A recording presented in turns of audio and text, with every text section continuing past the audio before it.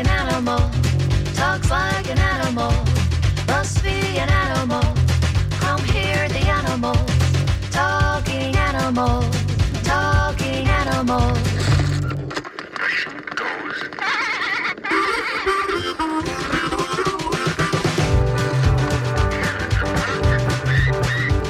It walks like an animal, talks like an animal, must be an animal. Come hear the animals, talking animals, talking animals. Good morning. This is Talking Animals on WMNF. I'm Duncan Strauss, and my guest today is Tricia Gorham, chair of the College of Veterinary Technology at St. Petersburg College. Those of us who live with animals tend to have a huge soft spot for veterinary technicians. If you've ever taken your pet to the veterinarian, surely you've been assisted by a very kind man or woman in scrubs who might enter the examination room ahead of the vet or at the same time. This, of course, is a veterinary technician or vet tech. I invited Gorham on the show to discuss various aspects of working as a vet tech, the scope of the training one undergoes, what the parameters of the job are, for instance, which procedures they are permitted and not permitted to do, and so on. Gorham has been teaching at St. Petersburg College since 1996 and has been a practicing vet tech since 1991. So an ideal person to discuss the whole realm of being a vet tech, which we'll do in a moment when I speak with Tricia Gorham in a few moments here on Talking Animals on WMNF. As a quick aside, I want to call your attention to a brand new New York Times piece just posted an hour or so ago about the return of the Ringling Brothers Circus, but, and this is the key thing, with no animals. So check that out if you have a chance. It's online now. Later in today's program, I'll talk with Spencer Conover, the Assistant Director of Pasco County Animal Services, who will fill us in on these drive-through vaccine and chip events they've been holding monthly, wherein you pull up in your car with your pets and they get vaccinated and chipped at no charge. May's event is already fully committed, but we'll hear the details of this extravaganza scheduled for June 25th in Dade City, so you can get a jump on getting registered for that if you'd like to do that. So more on this special opportunity later in today's show. Meanwhile, a couple of programming notes. First, I want to offer an important heads up. WNF Summer Fun Drive is just around the corner. So if you enjoy Talking Animals, if you found the show educational, illuminating, entertaining, or any combination thereof perhaps, please help us get a jump in a traditionally tough time for fundraising by donating now by hitting the Talking Animals tip jar. And to do that, you just go to WMNF.org, find Talking Animals in the broadcast schedule. Then on the Talking Animals page, just go up and look for the tip jar and just click that. And any contribution of any amount will be greatly appreciated, just to give us, sort of a running head start at the raising money for the WMNF Fund Drive, which is so critical to the operation of the station. Second, later in today's show, I'll be offering tickets to tonight's show featuring Lainey Jones at Hooch and Hive. Lainey is a great singer-songwriter and has a terrific new album coming out just this week. Technically, I think on Friday, Stories Up High. And this show tonight at Hooch and Hive is sort of an album release party, a celebration of a sense.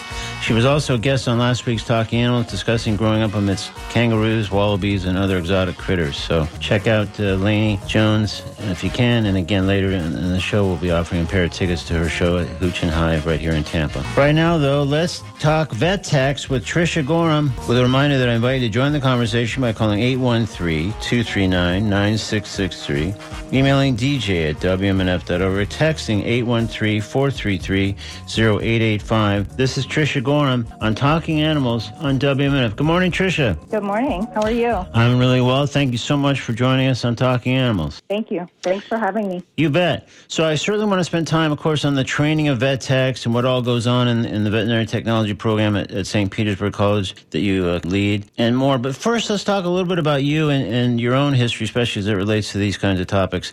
So how important were animals to you when you were a kid? Oh, animals were always part of my life growing up. I rode horses from the time I was 8 years old, so we always had dogs, cats running through the barns and in the house and things like that. And then my love for animals just continued to grow. So I actually, through high school, thought I was going to vet school. Mm-hmm. And once I graduated from high school and realized I started working for a veterinarian in high school, I was their kennel technician, and then I started moving up, changed practices, and got a little more responsibility and realized that really my passion was the nursing care of the animals and not necessarily wanting to spend the time to go to vet school where I didn't have as much hands-on day-to-day encounters with the animals. So I found the vet tech program at St. Pete College, is where I graduated from, and then that's where my passion stayed. I really never had an interest to continue on to vet school because I just love the day-to-day hands-on working with the animals. Yeah, well, one thing you said that I was going to get into later, and we'll probably circle back to it, but the comparison to vet tech, the nursing side of veterinary care, is interesting, and we'll explore that maybe a little bit more in a moment. Right. But I'm wondering if along those early years, those high school years or just formative years, was there anything beyond your obvious love of animals and riding horses and having cats and dogs kind of running around, but was there anything specific that happened medically, either with a family pet or another animal that just you were in frequent contact with, that you think may have triggered a desire to care for animals in the way that you obviously have even now such a passion for? I don't think there was a set trigger, just because animals were always involved in my day-to-day life. When I was in high school, I actually enrolled in, back then it was a large animal course in our local high school, is at Seminole High School. Now it's actually a full vet assisting program that students can take in the Pinellas County school system, which is awesome. So that gave me more experience, and that's what actually put me into the clinical site, because we were required to do hours in a local veterinary hospital. So, and just being able to experience what happened day to day in that veterinary hospital is what made me, because I started as a junior in high school working for a veterinary hospital. Yeah. So, and I worked with the technicians there. Many of them were involved with St. Pete College. So I had a good knowledge of what I was getting into. And that's really where my passion laid. So I just continued on that path. And it sounds like every step of the way you loved it and you had this passion. And it sounds like from just sort of wandering around, again, as a teenager, but having this opportunity all the way up till today as we speak, that passion and the love for the work and obviously for the animals that underscores that. And I had a strong background in science. I was really good at science. I liked and enjoyed my science classes. Okay. So, that led me more toward this path as well. Yeah. Well, that's great. So really it sounds like it really has never wavered for these 30 plus years, I guess. Right. It actually hasn't. So, 30 years, I sound old, but, that's a long time to be in one profession without never once an inkling to change professions. Never. Yeah. Well, that's funny because I was even going to ask you, like when you've had a bad day, like losing a patient or seeing intense grief amongst a family that has to make that tough decision in the room or their home these days, I guess, too. But how often have you considered, I love this overall, but this is kind of getting to me, or this is just too many days like this? Yeah, it's definitely a problem in veterinary medicine overall that we have. It's a high stress profession. Actually, veterinary medicine has one of the highest suicide rates. So mental health is really, really important topic in our profession that we have to talk about. And we have to really have a good support system. So I did step away from clinic life for a while, and that's how I found the education route. I stepped back into, I've gone back and forth with working in a practice over the years. I worked for the first 20 years of my professions in the veterinary hospital, 12 just in the veterinary hospital, and then I started transitioning into education. And then even though I'm running this program, I try to step into the clinic as much as I can or get hands-on with those animals as much as I can at the school. Yeah. So, it's really important to have a strong support system to stay positive in this profession because we can have bad days, but we have to know that our bad days, we're helping to support that patient and we're helping to support that family get through it. And I imagine one of the things that spending this many years in it, and maybe even this is the techniques or other things that would be helpful or maybe even taught in the program that you guide, is how to not let those days and those, especially those particularly sad days, get to you where you just say, well, of course it's sad and it's upsetting, but I can't be thrown off target by this. I can't be wobbling and unsure of myself just because I saw that what this happened yesterday at the office. So I guess you just probably have to come up with, like you say, maybe sort of coping mechanisms or other techniques that help you get through those, especially when you start to string a few of those together. I would think if you didn't have those things, at least a lot of us would be like, oh my God, I don't know if I can carry on. Right. We do. We have those days for sure. And we really stress with the students as they're coming up through their program, different resources that they have for mental health, resources to make sure that they're supporting each other within the practices. Yeah. And that they have downtime and that they have family time and they can step away from the profession at times if they need. It's really important, but they have to always go back to the fact that they're doing what they can to support those animals and those families of those animals. Right. Yeah, I guess that as long as that's kind of the prevailing thing that kind of guides you through the various ups and downs, you know, you're doing good work, you're helping the animals, you're helping the humans that go with those animals. Right. And if it's not a great day, tomorrow might be a much better day, and still you're in the plus column. So, yeah. This is Talking Animals on WMNF. I'm Duncan Strauss. If you just tuned in, my guest is Tricia Gorham, chair of the College of Veterinary Technology at St. Petersburg College. We're discussing a bit about her background, but also she's been a practicing veterinary technician since 1991, by the way, and the training provided to aspiring vet techs, what the job entails, and so on. If you'd like to ask Tricia a question or offer a comment about working as a vet tech or learning to become one or any other aspect of that, feel free to call 813-239-9663, email dj@wmnf.org, or text 813-433-0885. So let's talk. I mean, you've kind of alluded to these already a little bit. Let's talk about the ways someone can become a vet tech. I mean, is it strictly these days by educational programs and training? In other words, like, can someone, like, you start off, you said when you were in high school, working at a vet's office, and I know a lot of people have done that, but can someone become a vet tech by dint of that experience, helping out X amount of years, let's say, in a vet's office, or does it still require a degree or some kind of official educational training to reach the vet tech level? So that's a really interesting question. So different states regulate veterinary technicians different ways. So the recommended path is through education. Mm-hmm. So across the country, there's 222 AVMA accredited programs. So the Association of Veterinary Medical, the American Veterinary Medical Association, accredits veterinary technology programs so that they ensure that they're held to the highest standards and that students across the country and in Canada are getting the same educational process. So there's 222 of those programs. Mm-hmm. They're campus-based and distance-based. So students, there's 10 distance programs. So students can complete the program completely online if they have an affiliation with a veterinary hospital. And their programs are either 2 years or 4 years or a combination of both, like ours. Our students can do a 2-year program and then advance into our 4-year bachelor's degree program. Or, I was just going to say, let's say that they complete the 2 years. Do some students stop at that point and say, hey, I love the work, I want to get started. Sure, maybe I'd come back later and get 2 more years. Or how does that work with, it sounds like there's kind of a clear demarcation between the 2-year and the 4-year. Yeah, in our program, we have a really flexible program. So our students complete the 2-year AS degree program first. That enables them to sit for the national exam. And the national exam is a high-stakes national exam. It's very difficult. It's peer-reviewed. It's got database on it. So it's a very difficult exam that students take. Yeah. So that allows them to be credentialed. That's called the Vet Tech National Exam. That allows them to be credentialed in any state across the country, including Florida. So that's the thing then, if someone says, hey, I'm a vet tech, that's the thing that says, well, okay, but did you take the exam? Or are you a credentialed vet tech?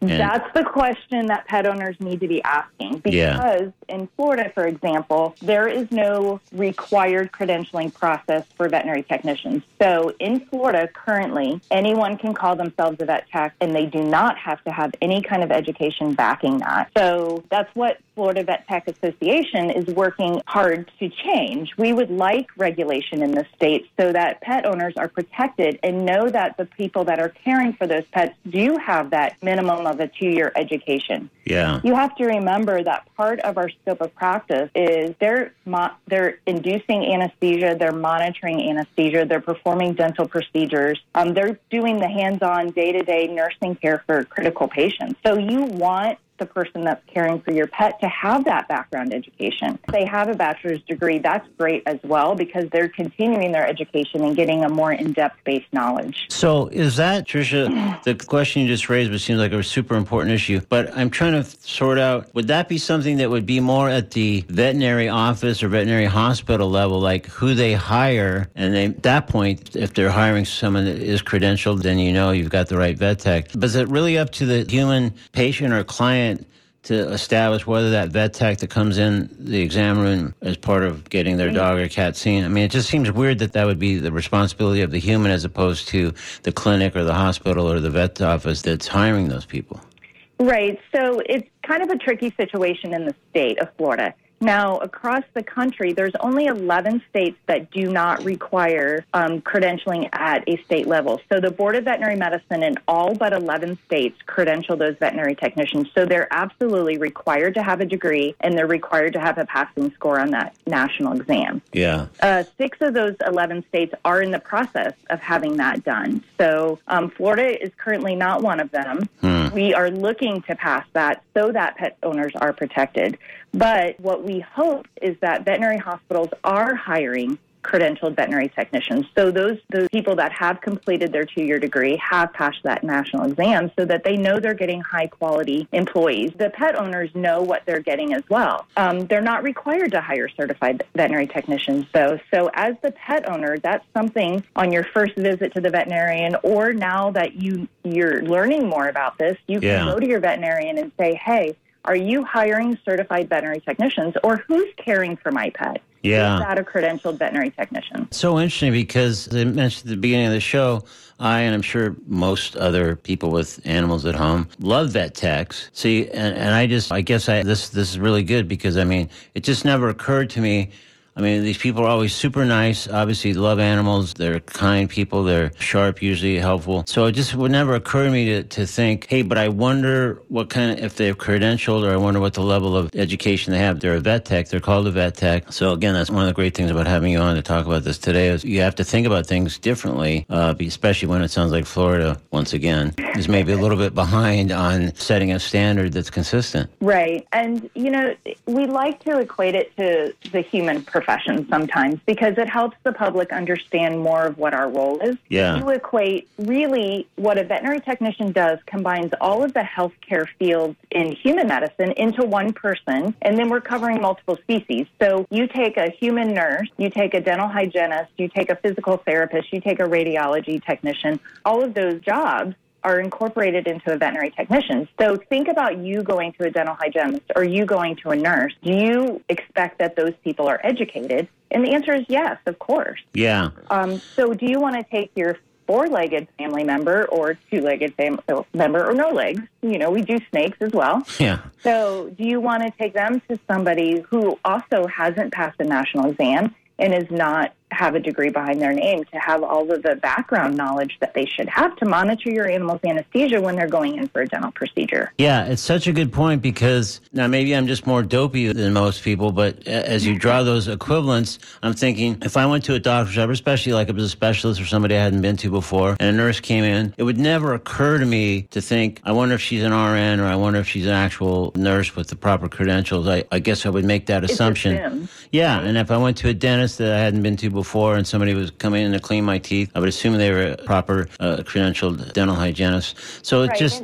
Yeah, so it's odd to think of like asking those people. So far it just feels unusual, but you're raising super important points about asking in the veterinary realm that maybe you should. Right, and the public does assume that the technicians that are taking care of their animals are credentialed and are educated, and that's just not the case in Florida and some of those other states. Yeah, that are not requiring credentialing. It's just so interesting because if I found out that they weren't, I'd be disappointed. But my beef, I think, other than maybe now that you've explained this. Now, if I don't do my own due diligence, I guess I sort of get what I deserve. But otherwise, I would have said my beef would be with the veterinarian that owns that practice or that runs that practice or whatever, because shouldn't I be able to count on them hiring someone that does have the proper training and credential? Well, or supporting their staff that would like to go back to tech school. There are 8 tech schools in the state of Florida. Yeah. So what we hope is that as we're moving along and the profession is growing, is that the veterinarians that do have some really fabulous support staff that would like to get an education, that those clinical sites will support them to go back to school. St. Pete College is the largest in the state, but there are several other colleges in the state as well. So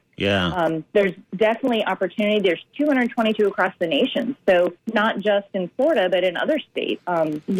Access to education is affordable and it's accessible. So Yeah, so that's the thing. So really, in Florida and elsewhere, there's no real reason to have a vet tech that doesn't have at least the fundamental credential that you're talking about, just because there's so many opportunities to get that credential. Right, and especially across the nation where maybe there's not a campus-based program, because we now have 10 distance programs, St. Pete College being the first distance program in the country, is if those people are working in a veterinary hospital, that's the ideal student for a distance-based program because they have that clinical support. They have those veterinarians that are supporting them and other staff that support them to go back to school and get their degree. Yeah. So let's talk a little bit more about the idea of becoming a vet tech or getting the training. So let's say a person like me, except, much younger, loves animals, thinks I'd like to work with them. And so how would I get started at the College of Veterinary Technology? What would be my very first steps? So the first step is to apply to the college. So St. Pete College has 11 campuses, 11 centers, and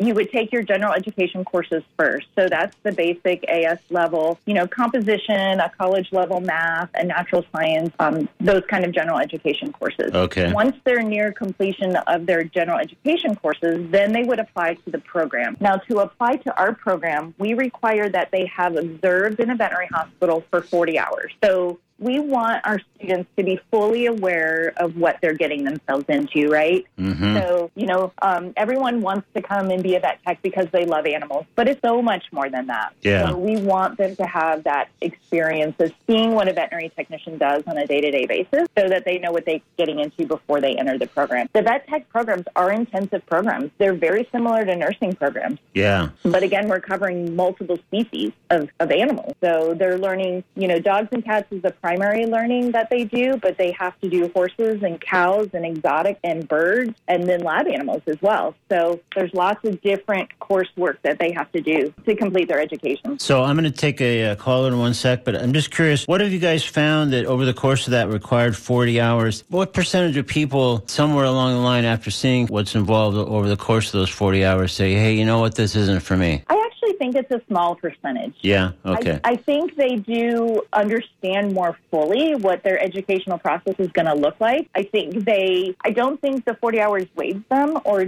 doesn't dissuade very many. Yeah. It does give them more of a broader picture of what their educational process is going to look like. Right. Yeah, I wasn't necessarily even thinking the 40 hours itself would be discouraging, but just some of the things they saw over the course of those 40 hours, especially if they went in a little bit wide-eyed about like what's involved, and they're like, oh my God, this is way more serious and way more... Right. And we expect them to observe surgical procedures. They may see a euthanasia while they're in their 40 hours. Yeah. So, it just gives them a better understanding. For sure. But it makes sense that would be a requirement. That seems like it's crucial to have people be fully aware of what they're stepping into or what they're trying to step into. Let's take that caller. Hi, you're on Talking Animals with Tricia Gorham. Hi, sorry, go ahead. We missed you at the beginning. Go ahead. Yeah, look here. I got a turtle. I'm wondering if there's anybody there can tell me how you can tell how old they are.